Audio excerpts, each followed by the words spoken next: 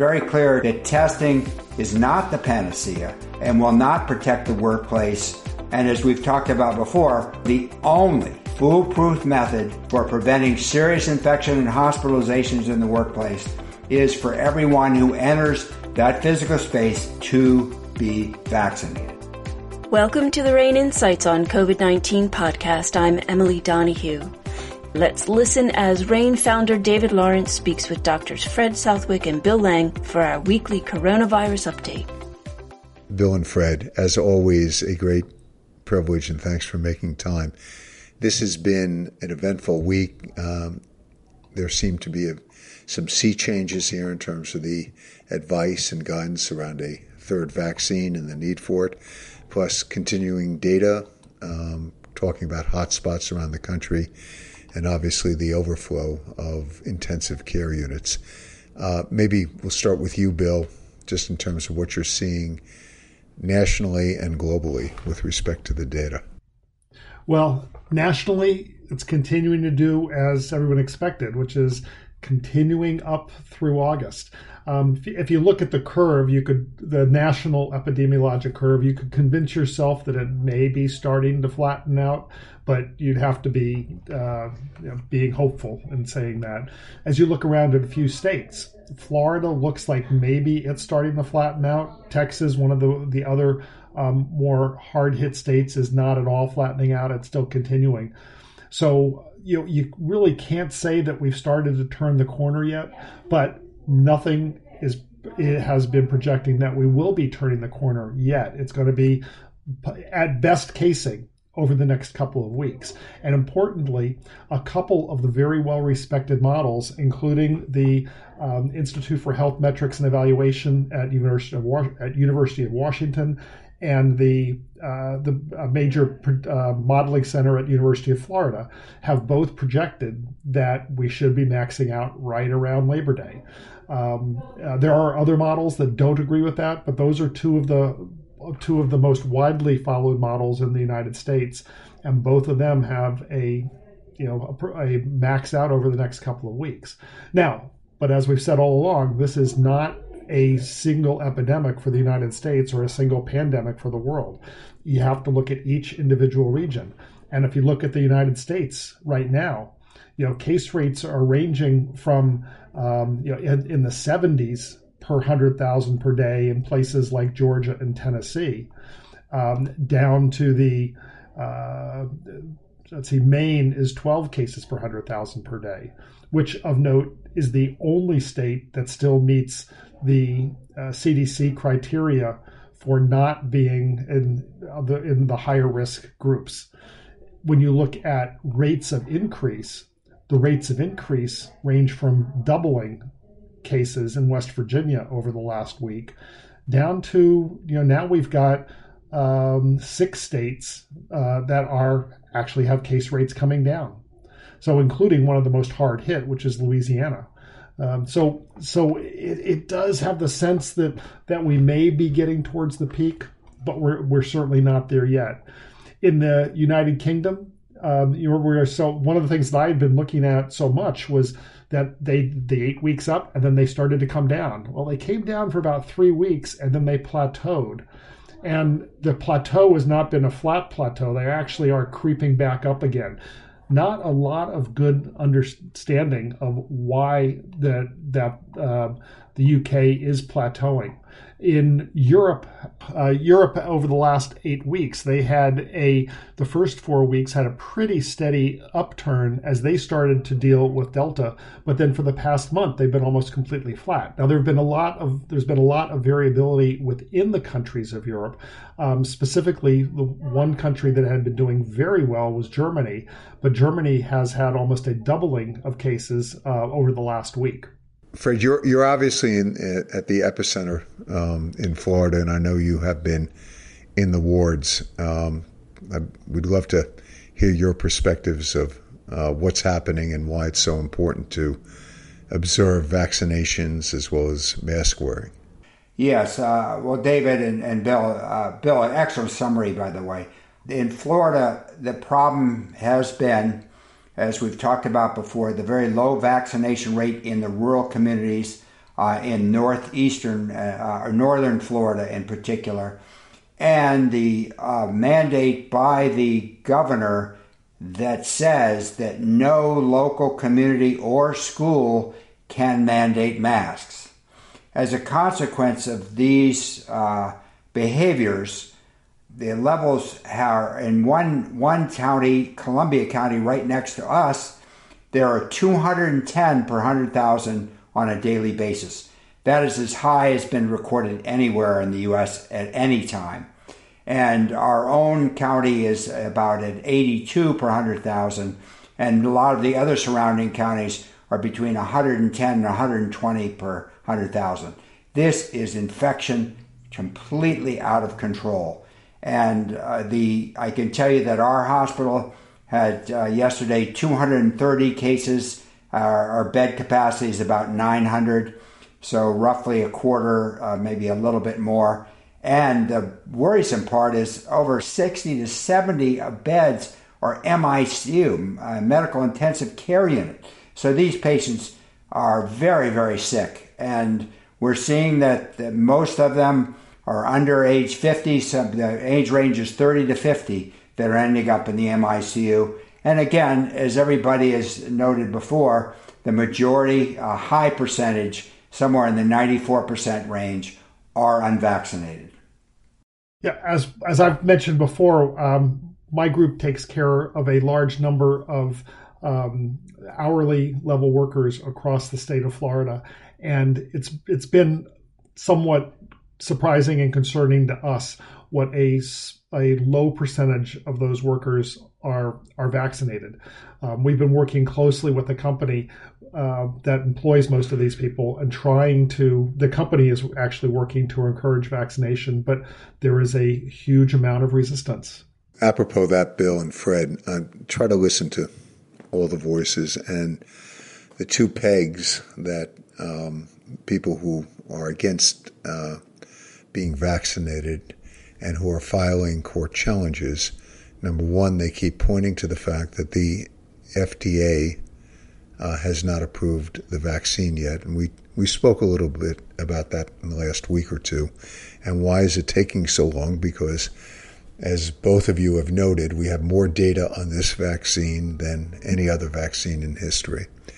And then number two, they point to the fact that people who have antibodies already, maybe because they had COVID once before, or maybe they have natural immunities, but they are stating that they should not have to be vaccinated, and they're pushing up against various institutions and government agencies that are requiring this. So my question to you is, number one, where is the FDA? Number two, is there a legitimate medical argument based upon antibodies? And I guess three, and somewhat relatedly, people are stating that they're willing to be tested on a regular basis in lieu of being vaccinated. And how would you deal with those arguments? Because I know within the enterprises we work with, corporate leaders, government agency leaders are hearing all of the above. Well, let me address the testing issue. From early on, the consideration of testing to make locations somewhat less risky has been used by many organizations. The problem is that we know the tests are not perfect, and what is happening now with this new wave we're having with Delta is that the tests that were becoming fairly easy to obtain are once again becoming harder to obtain. We've used, with some of the organizations we work with, we've used testing as a screen, and it has been problematic, we don't think from a significant standpoint of false negatives. Of course, you don't always know what you don't know, but we've unfortunately continued to have what appear to be false positives, and that will have positive screens with the antigen tests, and then never develop symptoms, and they're negative on antibody tests. And so what's happening is people are losing faith in the tests. So I'm concerned about trying to test around not getting vaccinated because of the problems that tests are not perfect. Yeah, I completely agree with Bill in this case. We had an example in the hospital. All our patients, when they are admitted, are screened with the SARS-CoV-2 RT-PCR, and a patient was negative, came into a 2-bed ward, then infected our patient next to that individual. And what happened probably is that it was very early in the infection before the PCR turned positive. And when you have a very high prevalence, such as we have with about 100 per 100,000, you're going to get people that will sneak through the screen, not by any fault of their own. They will be asymptomatic, and yet they'll have early infection, and then subsequently the next day or two become very heavy as far as the amount of virus in their nasal passages. So it's very clear to me that testing is not the panacea and will not protect the workplace. It will not be foolproof. And as we've talked about before, remember that the Delta variant has a R-naught reproductive rate of between 6 and 8, the equivalent of chickenpox. So therefore, and the other thing we know is the 80-20 rule. 20% of the people cause 80% of the infections. What that means is that one individual, on average, who is infectious can infect somewhere between 20 and 40 individuals. So if one of those people breaks through your screen, they can infect the entire office. So the only foolproof method for preventing serious infection and hospitalizations in the workplace is for everyone who enters that physical space to be vaccinated. With regards to the vaccine, I have been practicing infectious disease for over 35 years. This vaccine is the safest and most effective vaccine that I have encountered in my career. And Bill mentioned in our last podcast, I believe, and he can speak to this in greater detail, the final approval requires going to all the manufacturing sites and prove that their methods are effective and safe. And that takes a lot of time. The data on the safety of the vaccine from the standpoint of individuals getting long-term side effects is overwhelmingly positive. That is, there are very, very few side effects. But what I'm hearing and reading about is that individuals, patients who are against taking the vaccine, have heard on social media that someone had a terrible side effect, and therefore they're not going to take this, quote, experimental vaccine. And so the reason we have these giant upsurges is because of that focus on one little negative event instead of focusing on the tremendous protective efficacy of this vaccine. When you look at risk psychology, it's been well shown over the years that people value the risks of a positive action, meaning they go get a shot. A shot has risks. Those risks are magnified in people's minds compared to the risks of not doing anything. So the risk of just going about your business and risking getting infected is not given as much weight in someone's mind as the risks, small though that they are, associated with making a decision to get a vaccine. So a lot of it is the educational process to talk about the competing risks. So when people make a risk versus risk, benefit versus benefit decision, they really are comparing apples to apples and not these apples to, they're not even oranges. I don't know what they are. They're watermelons. So that's where things stand on that. The other issue with the timing of the approval of the FDA vaccines, they now have 6 months from the middle of last month until they have to approve it. They required to have 6 months of data. They will have 6 months of data, much more than 6 months, and lots of data. But it's still a matter of these things are being manufactured in multiple different locations. And as Fred said, that just takes a lot of time because they have to prove not just good manufacturing processes, but that they are in compliance with all of the various FDA standards. If we look at the Novavax vaccine that everybody that I have read about thinks is going to be not a game changer, but it's going to have a huge impact around the world. That has not yet even received its authorization, not because of any concerns about safety or efficacy, but concerns about being able to demonstrate that they are in full compliance with good manufacturing processes. And that's not even as stringent as they have to do to get full approval versus authorization. So let me just go back, and I have a great deal of sympathy and empathy for everything that, the government is going through. I'm just thinking, and Fred, you're right, and Bill, social media, disinformation, isolated, incidents, urban legends, everything flies. Plus, a lot of people are trying to make money off of this. But the bottom line, and from the public standpoint, this is about the inspection of the facilities where these drugs are being manufactured. They have the safety data. The vaccines have been out broadly for 6+ months. I just hate to give sort of a convenient rationale, which people are latching onto, about FDA approval. So is there something the government, and both of you guys know this, is there something the government could be doing that perhaps it's not doing for additional resources or the diversion of resources to tick the right boxes that are necessary to give, the final approval to the FDA? And by the way, Bill, I was particularly taken with your remark, I think a couple weeks ago, where you mentioned that a number of personnel at the FDA have been diverted to accelerate the approval process, which means that the review and approval process for other drugs may be delayed greatly as a result of COVID and these various vaccines. And so both of you are professionals, and I don't mean this as a criticism of the government, but just in terms of prioritization. Does the FDA need more resources? Does the FDA need more personnel? Are there people that perhaps they could bring in? Is there something that can both accelerate the process and keep the agency from robbing Peter to pay Paul? And I may have missed it, Bill, but I looked at the infrastructure bill.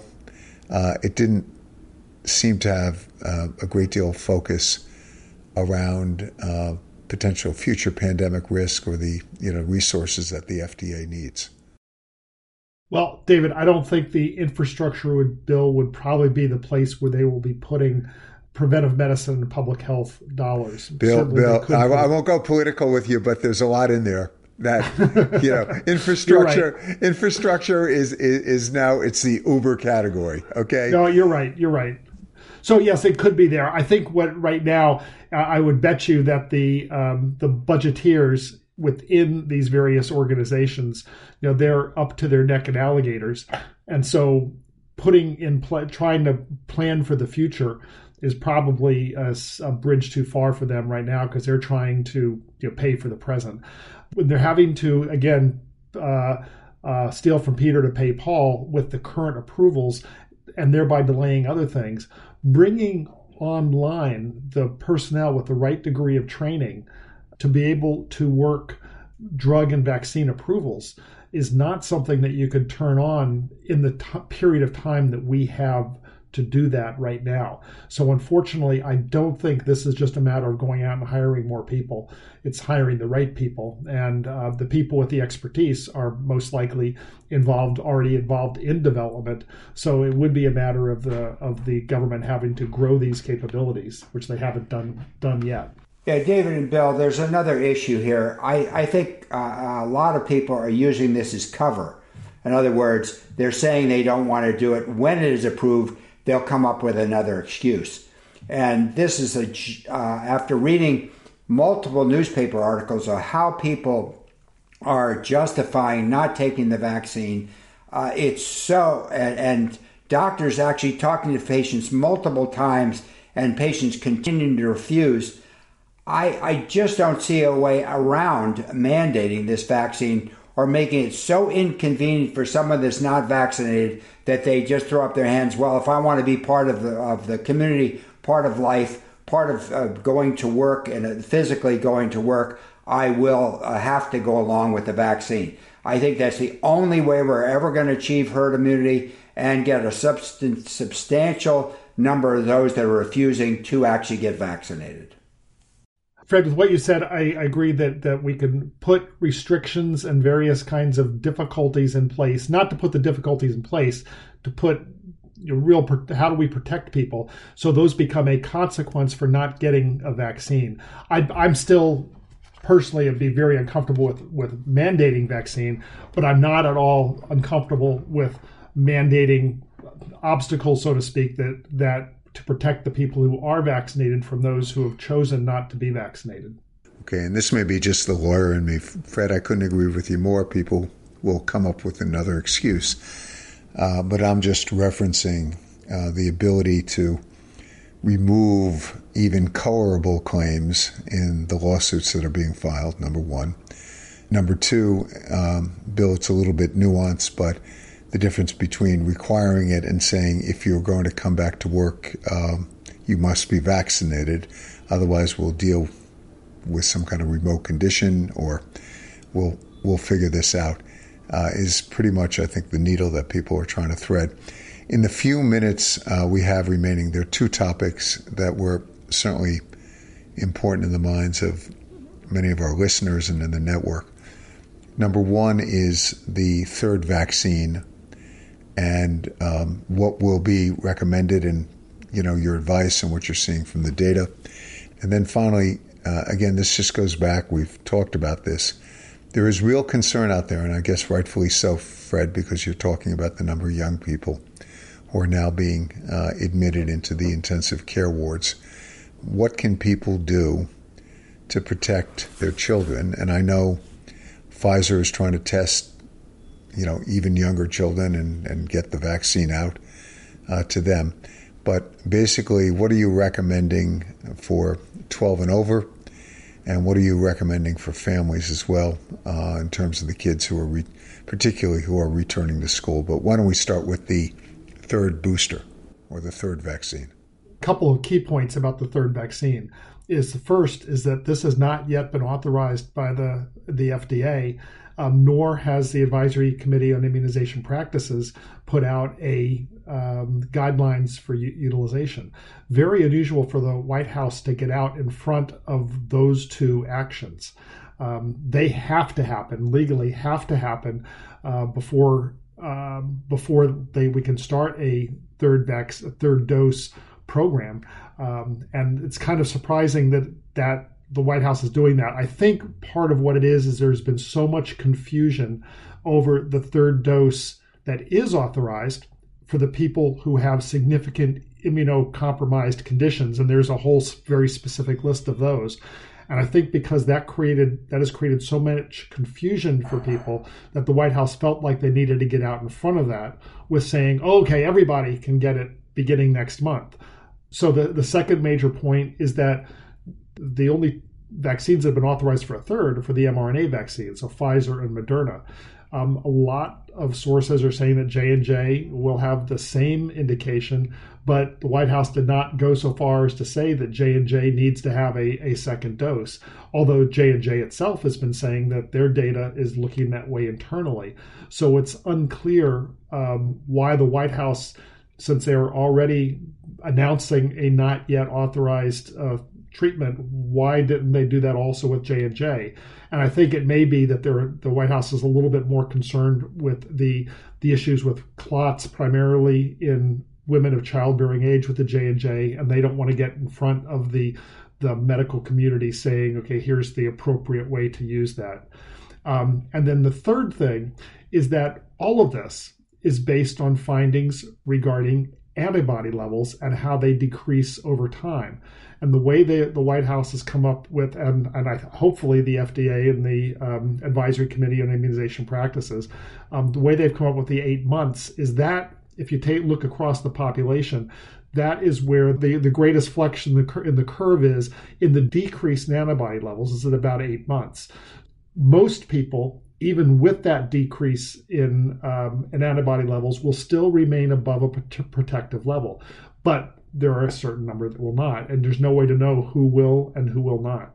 The one thing, the CDC actually saw some studies from Israel and the UK, which showed actually from an epidemiologic point that those that had had the vaccine 8 months before were more likely to get a breakthrough infection due to the Delta variant. And the Delta variant, really, because the doses of virus are 100 to 1,000-fold higher than the original virus, is a real acid test for the vaccine. And what they're seeing is the higher your titers were at the time you're exposed, the more likely you are to be protected. Therefore, having a third booster at 8 months would rise those titers and increase the likelihood that you'd be protected more effectively to the Delta variant. With regards to, and that is humoral immunity, antibodies, and they are only part of the question. And the humoral IgA is probably the most important when it comes to protecting against carrying the virus in the nasal passages. And IgA levels aren't measured very often, and they do go down more quickly. So what happens with the IgG and IgM, which are what usually are measured, probably the same thing is going on, even more so for IgA. And that's one of the thoughts. But with regards to cell-mediated immunity, that is your T cells and your B cells responding to the antigen, they are likely to have very prolonged responsiveness. And that comes from a study of patients that were infected with the SARS-CoV-1 in 2003 were studied in 2019, where actually their cells were exposed to the SARS-CoV-2, and they found, as far as cell-mediated response, it was still very powerful. So there is going to be some protection. It won't be as good as if you got that booster. So I think the booster is helpful, probably not absolutely necessary from the standpoint of protecting against hospitalization and death, but certainly helpful with protecting against mild to moderate disease. I think it's going to have a big impact there. And finally, the J&J, the problem with the J&J, there just isn't data. That's why we can't make any decisions about it.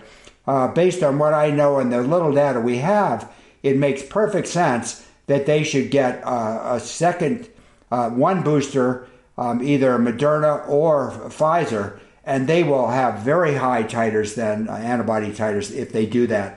And that makes the most sense to me. But again, there isn't enough data to be definitive on this.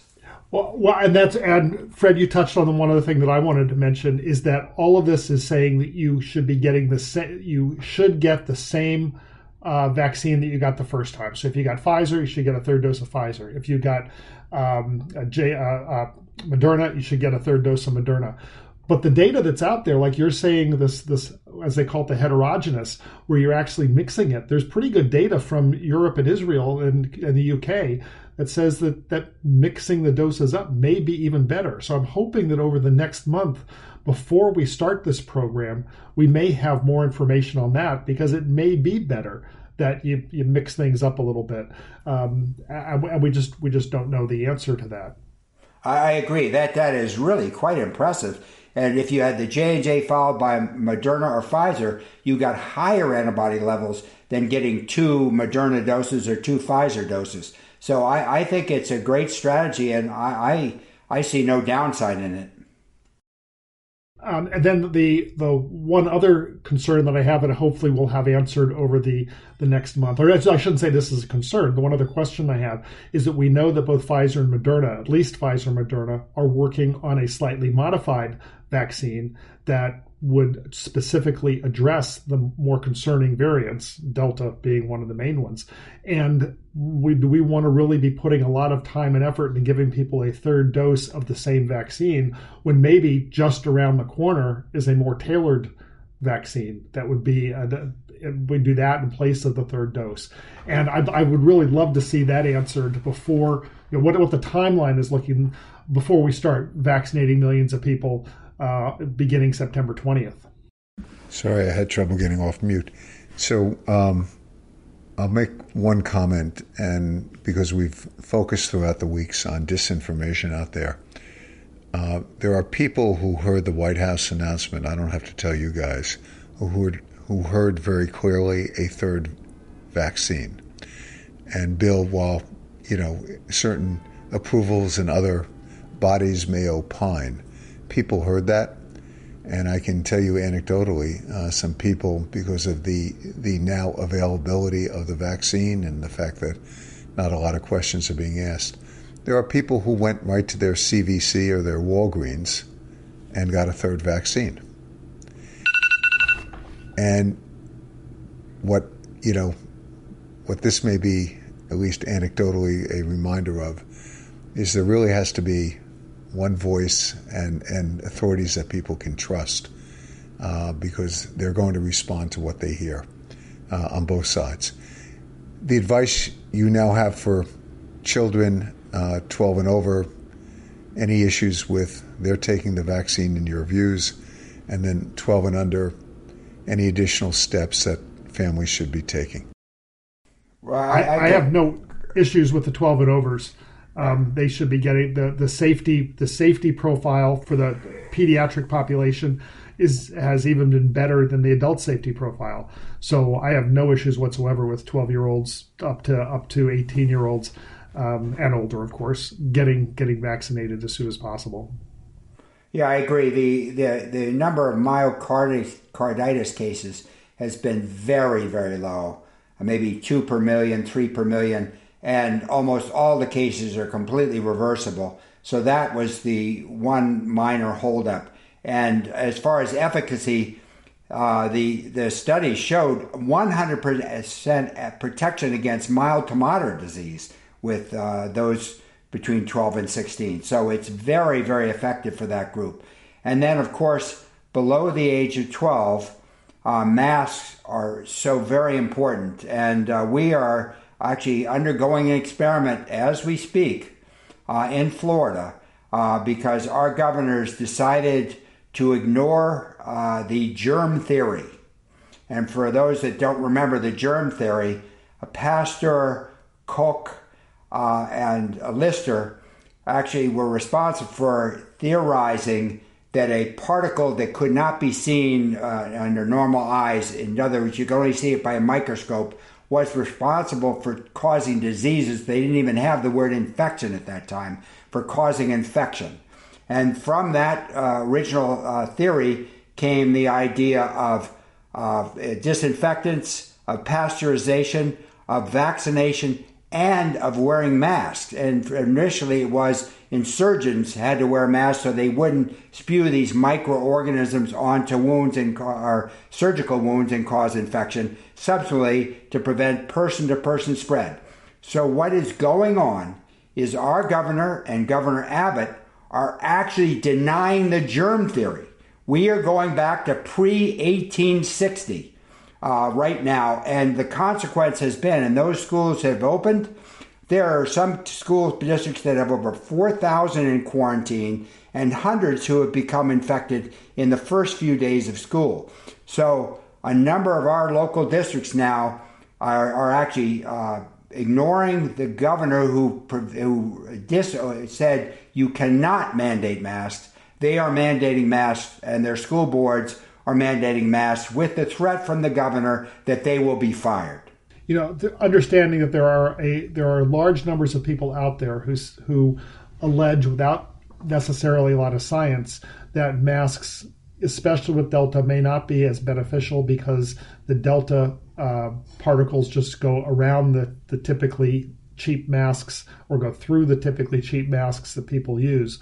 Well, okay, fine. But then as Fred said, we're going to have a lot of data pretty damn quick on that. And then the issue is going to be that will the various policymakers look at this new data and say, maybe I was wrong, or maybe the data will support their position. But in any event, let's get the data and look at it. But I think in the end, I think that Fred will be exactly right. And it's just going to be a matter of will these policymakers decide that they will listen to the data. Okay, and look, nothing drives home a point quicker, as Fred has said from his work in the wards, as people who resisted taking it, contracting it, some of those same people, Fred, end up going out publicly and explaining that they were wrong, and they're probably some of the best messengers for, getting people to take the vaccine. I want to thank you both. We'll await details from the next week. Stay safe and well. And again, Fred and Bill, can't thank you enough. Thank you, David. Have a good weekend. Dr. Bill Lang is an expert in public health responses to biological incidents, including pandemics. Dr. Fred Southwick is an infectious disease specialist at the University of Florida College of Medicine. Both doctors are part of the RANE Expert Network. Individuals and organizations turn to RANE for risk intelligence that cuts through the hype to focus on what they need to know, what to expect, and what to do. Sign up for our coronavirus solution and get critical information on the COVID-19 pandemic delivered daily. Visit us at ranenetwork.com. That's RANE network.com. I'm Emily Donahue. Thanks for listening.